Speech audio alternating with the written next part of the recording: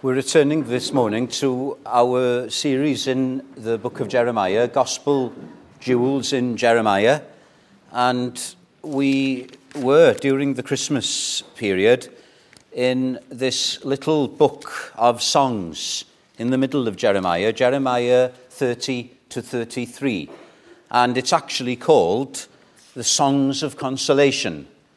And they are mainly looking forward to the coming of the Messiah. So it was very appropriate at Christmas to consider some of these songs. Well, we wish it could be Christmas every day, don't we? So we are still in this Christmas part of the prophecy. And the song that I want us to consider this morning is one of the most joyous, not just in Jeremiah, but in the whole of the Bible.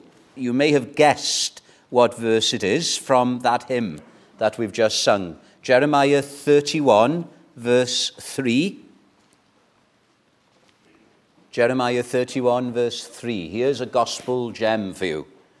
The Lord has appeared of old to me, saying, Yea, in the Authorized Version, or yes, in the newer translations.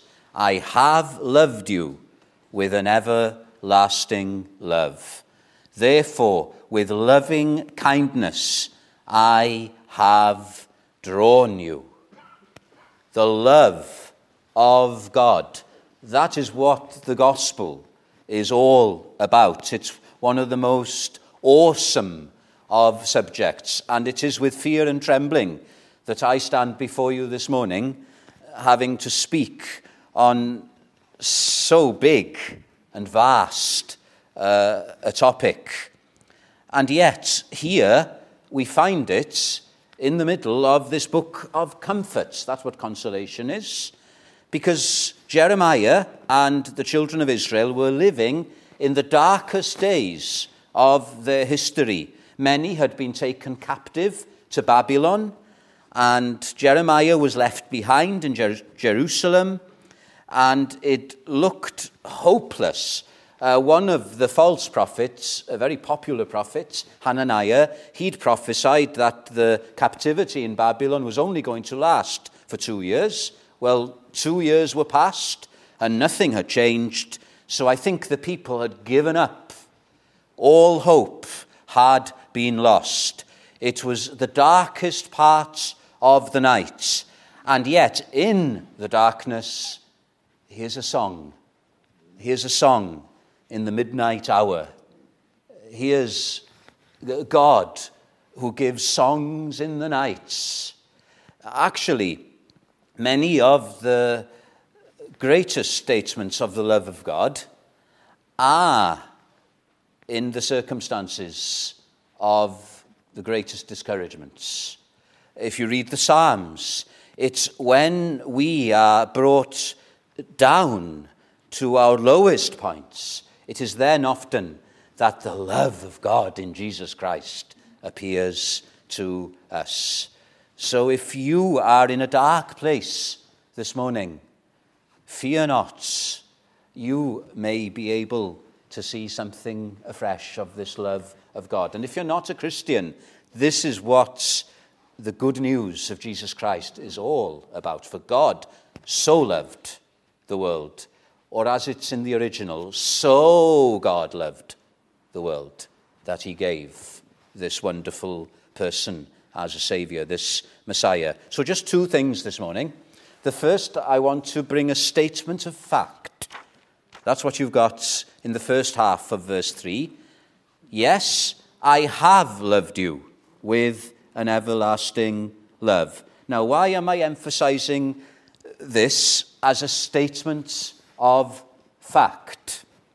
Well, the problem is when you are in darkness and when everything seems to be going wrong and when you are beginning to despair of yourself, there's no point saying, feel that you're loved.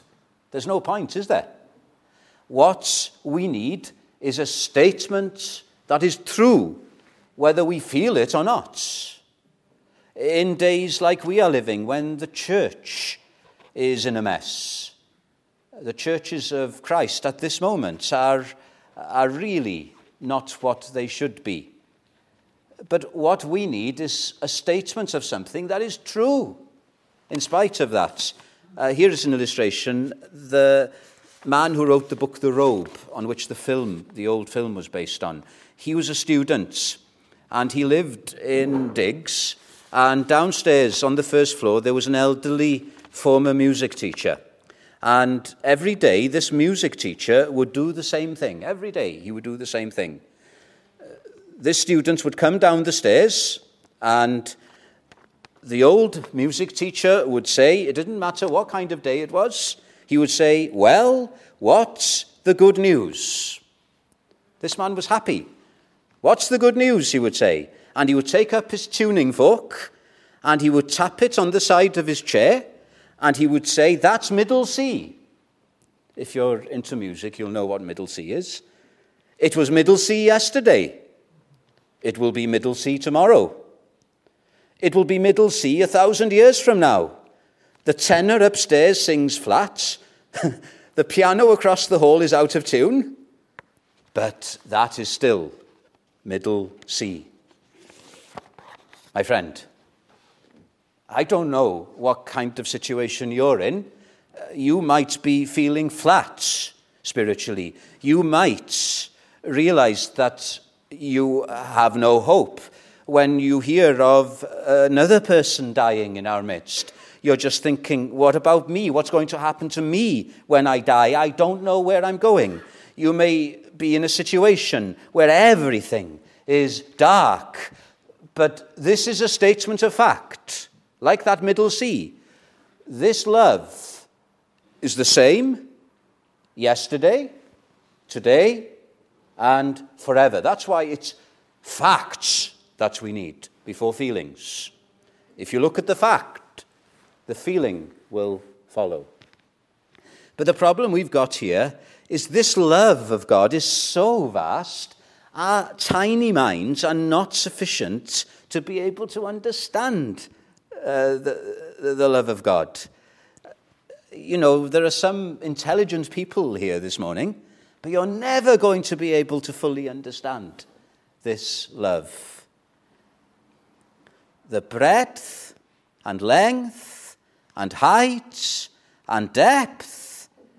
That's what Paul said, the most intelligent person in the New Testament, the Apostle Paul. And he said, to know the love of Christ which passes knowledge. If you've got something beautiful, have you seen the snowdrops that have come out now? Aren't they beautiful? If you try to take a snowdrop and try to dissect it in order to understand it, you're kind of spoiling it, aren't you? And it's the same when we're trying to look at this wonderful fact of the love of God. We can't overanalyze it either.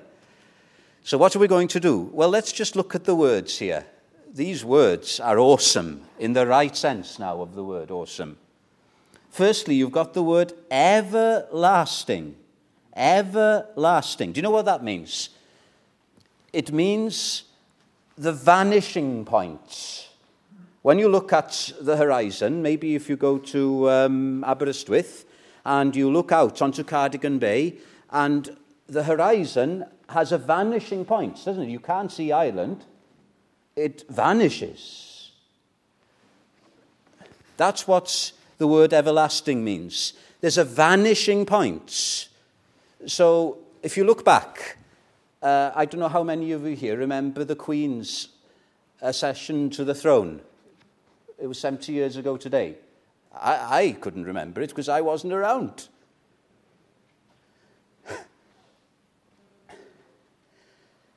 Now, if you go back, say, to the 19th century, none of you here would have been around then. But the love of God was the same. If you go even further back, if you go back to Jeremiah's day, this is about 500, 600 years before the New Testament, the love of God is the same. If you go right back to when history started, thousands and thousands of years, when people started keeping records, when there are traces of civilization. The love of God was still there. If you go back before history, when we have no records, the love of God is still there. If you go back to when the world was created, the love of God was still there. If you go beyond that, and this is where our minds can't understand any of it, then the love of God was still the same. As the hymn says, far beyond time, beyond that horizon, before creation's dawn, before the sun and moon and stars were born. I have loved you, says God, with a love that goes so far back, you have to go over the furthest horizon, and it's still there, it's still in eternity past. And then when you look forward, I've lost count of the number of funerals we've had these last 2 years. But it is sobering, isn't it? So one day, we will leave this world behind. We don't know how long we've got left. But the love of God in Christ will still be the same. One day, our children and our children's children, one day Arthur will be old. And one day Arthur will die. And yet the love of Christ is still going to be the same. I don't know how long this planet has got. Only God knows. But this I know from the statement of fact this morning, that however far beyond the horizon you go into the future, the love of God is still going to be there. This one constant, from eternity past into eternity future, this wonderful love of God. Can you see now why this is awesome and encouraging? Whatever may be happening in our little world, it's not going to be that long, is it? This short fever of a life is going to be over one day. And then, the word loved is interesting. Why is it interesting? Because this everlasting love is huge. But the word loved here, in the original, it's not the word for big, it's the word for everyday love. So it's the word used for the love of a parent to their child, the love of a husband to their wife, or a wife to a husband, or a child to a parent. It's a familiar term for love. Now, I find this really amazing, that this love of God, which is infinite, because it's from everlasting to everlasting, is also personal. It's personal. And I think Jeremiah here was prophesying of the manifestation of that love of God in a person. For God the Father so loved the likes of you and me that he gave his Son a person. I can know this love, not as a concept. I can know it in the person of Jesus Christ.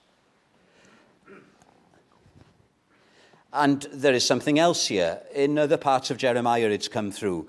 It's to do with being married, isn't it? It's the love of a husband and wife. If you become a Christian, you are married, well, you're betrothed to God. And when we have a wedding in the vows, till death us do part, that breaks the marriage. But there's no till death us do part in the marriage of a believer to Jesus Christ. Can you see how encouraging this is? Don't you want to be joined to Jesus Christ this morning if you're not? Don't you want something that is always going to be the same?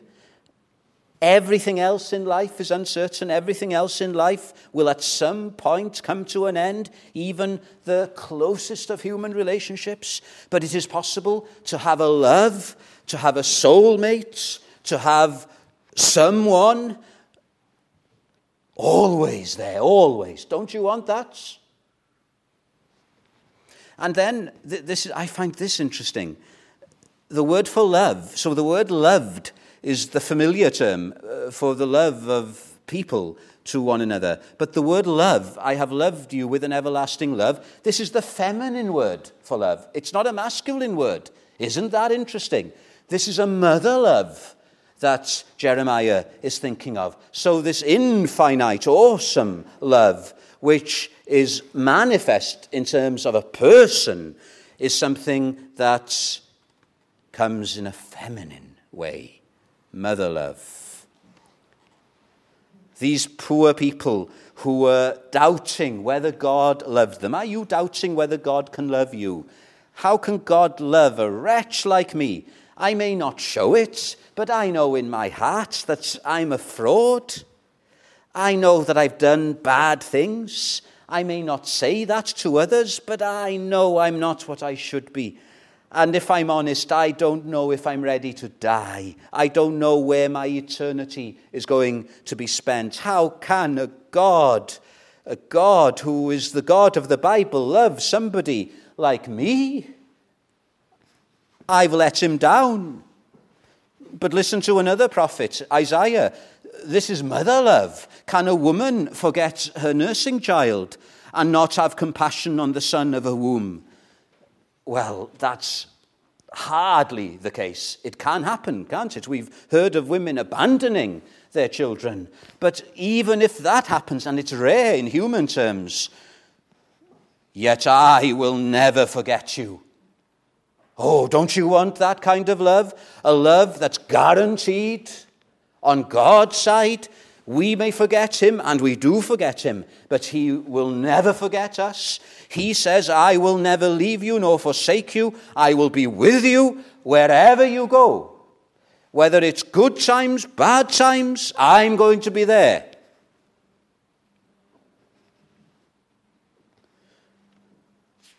A statement of fact. Did you notice in Jeremiah 30, the statement, all your lovers have abandoned you? Did you notice that in the reading? All your other lovers have abandoned you. But I won't, says God.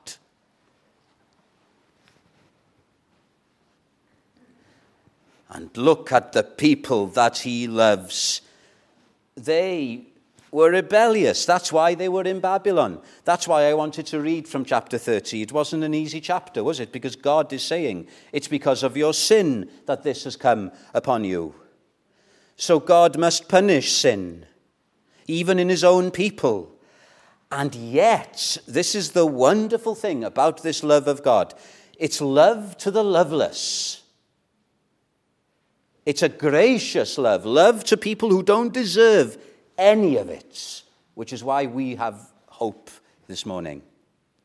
And if we think Israel were bad, you know, all the history of the Old Testament is cyclical, isn't it? It's the same old, same old. The people have been loved by God. He's done wonderful things for them. And then they just abandon him, and he brings them into a place where they're desperate, where in the middle of the night, as it were, they cry out to him, and then he comes and he delivers them. And then the pattern happens all over again. It's same old, but let he who is without sin cast the first stone here this morning. We are no better than Israel of old, are we? And I'm not thinking of anybody here, I'm thinking of myself. Same old in my heart, in your hearts. But here is a God who says, I will still love you. Here is a gospel which says, I will love the whoever's. It doesn't matter how bad you may be. Here is one who says, all manner of sin and blasphemy shall be forgiven. Hallelujah. This is unconditional love. Unconditional. Herein is love. This is the statement of fact. Not that we loved God, but that he loved us. Praise the Lord. It's fact that he loves people who don't deserve it. So, statements of fact.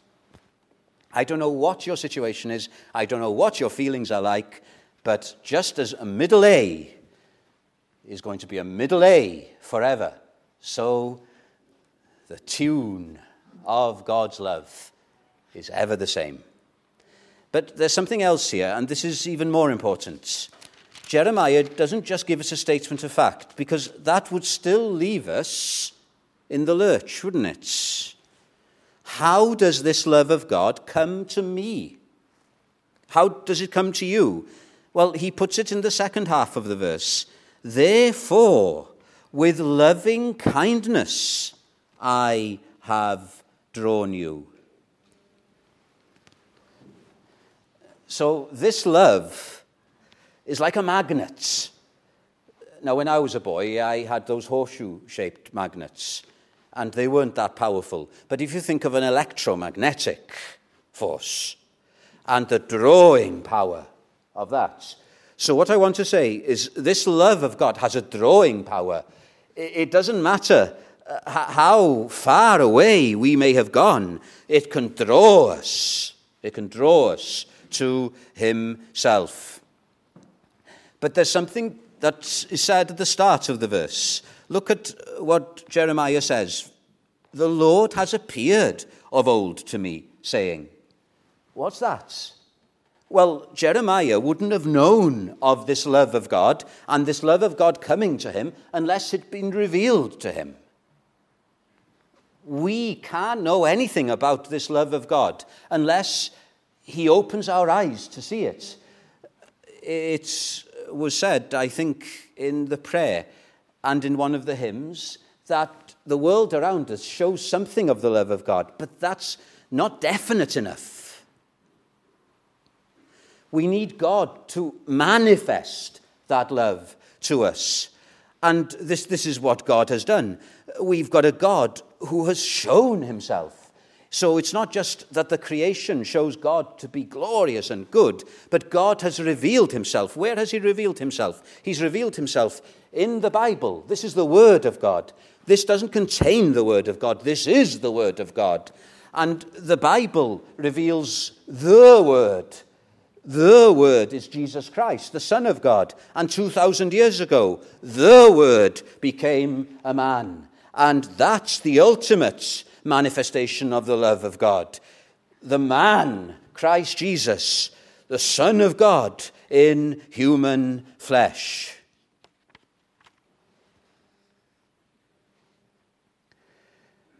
When did you first see it?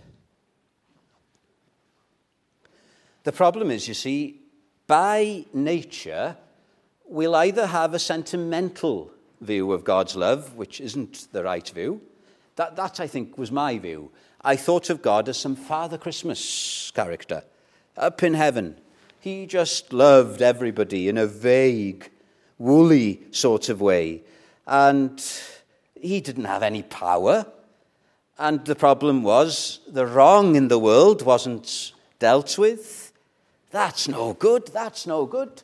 That's not the love of God in the Bible. But others go to the other extreme. And you have this in certain religions, a hard view of God.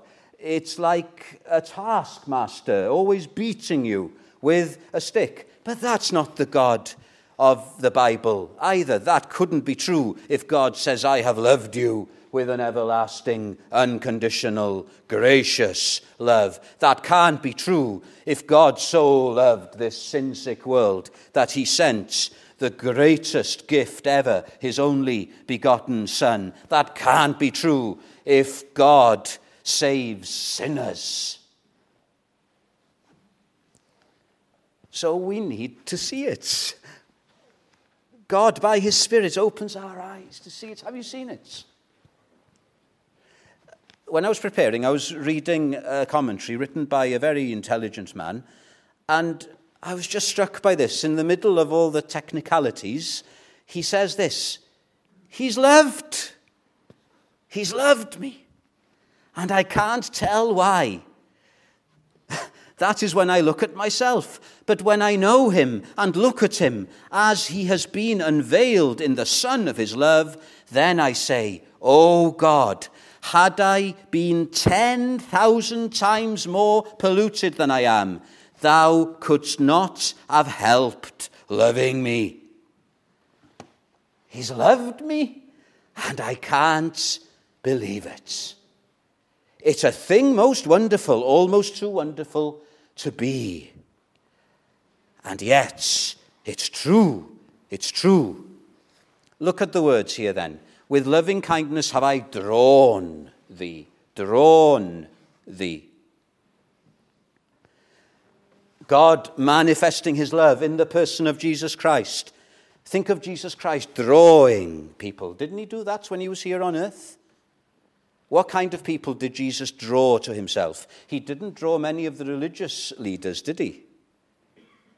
They were repelled by him because they thought that they had something to offer God. They thought that they were good enough. They probably admitted that they weren't perfect, like many people would do today. You know, I've preached in chapels in Wales, and I've had people say to me afterwards, "I'm not perfect, but I'm not that bad. I'm not that bad." Such people, they don't see the need of Jesus to save them. But the people in Jesus' day that were drawn to him were those who knew that they were just sinners.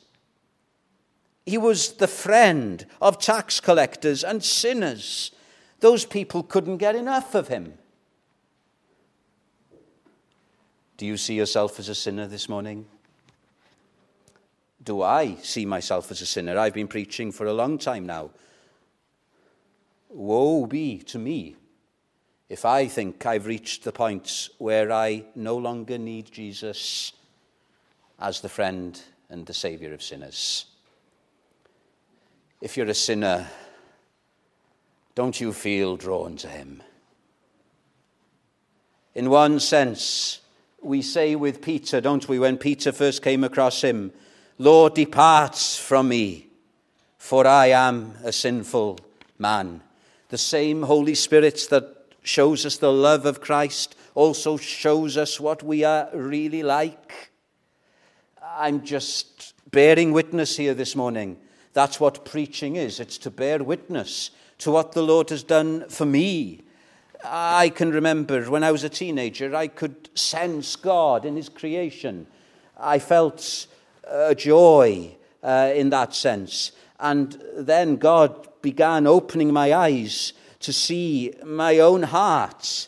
And all I could see was pollution, rebellion. I'd never done any bad things. I was a chapel-going good boy. But my heart, in the words of Jeremiah, was deceitful above all things and desperately wicked. And I couldn't understand the gospel, that God so loved a sinner that he gave Jesus Christ to be the one to save that sinner. And it happened to me after I'd got to the stage where I was in a very dark place, like Jeremiah here.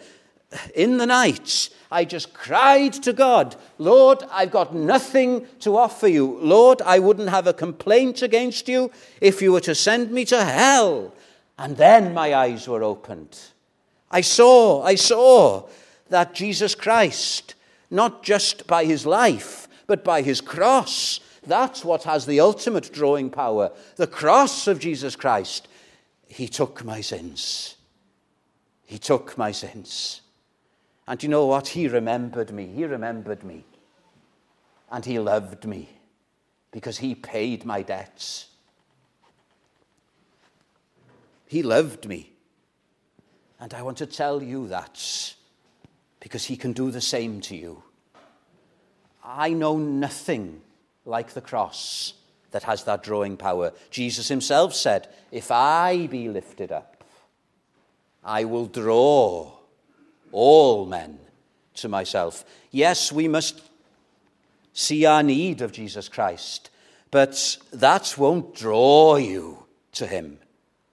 Remember William Williams in his version of Pilgrim's Progress, Theo-Memphis. You had Boanerges preaching the law, and that made poor Theo aware that he was a sinner, but it couldn't save him. You needed an Evangelius to preach Christ on the cross, dying for our sins, not some sentimental manifestation of how much God loves us, but the covenant, eternal love of God coming down in time in the person of Jesus Christ, and then going all the way to that cross. And Jesus Christ, for 3 hours, tasting an eternal hell for the people of God, so that we could be forgiven. My friend, the Trinity is involved in this everlasting love of God. In eternity past, the Father chose us. In time, Jesus, the Son, comes and procures our salvation. And then in time, in our lifetime, the Spirit comes and opens our eyes and warms our hearts and makes us realize it's not what I do, but what he has done. And I'm saved for eternity. Have you seen it? Have you seen it? Maybe you're like Christian or Pilgrim in Bunyan's work. You're still carrying your load of sin. Are you burdened this morning? Maybe you don't feel it as much as you want to, but do you feel a sense of failure, a sense that you're trying to deal with sin and you just can't? It's the same old, and it will always be the same old, because that's what human nature is like. Come to the cross. Come. Listen to Pilgrim coming to the cross. He sang a song in the night. It didn't stay dark, it turned light. Thus far did I come, laden, burdened with my sin, nor could aught ease the grief that I was in, till I came here. What a place is this! Must here be the beginning of my bliss? Must here the burden fall from off my back? Must here the strings that bound it to me crack?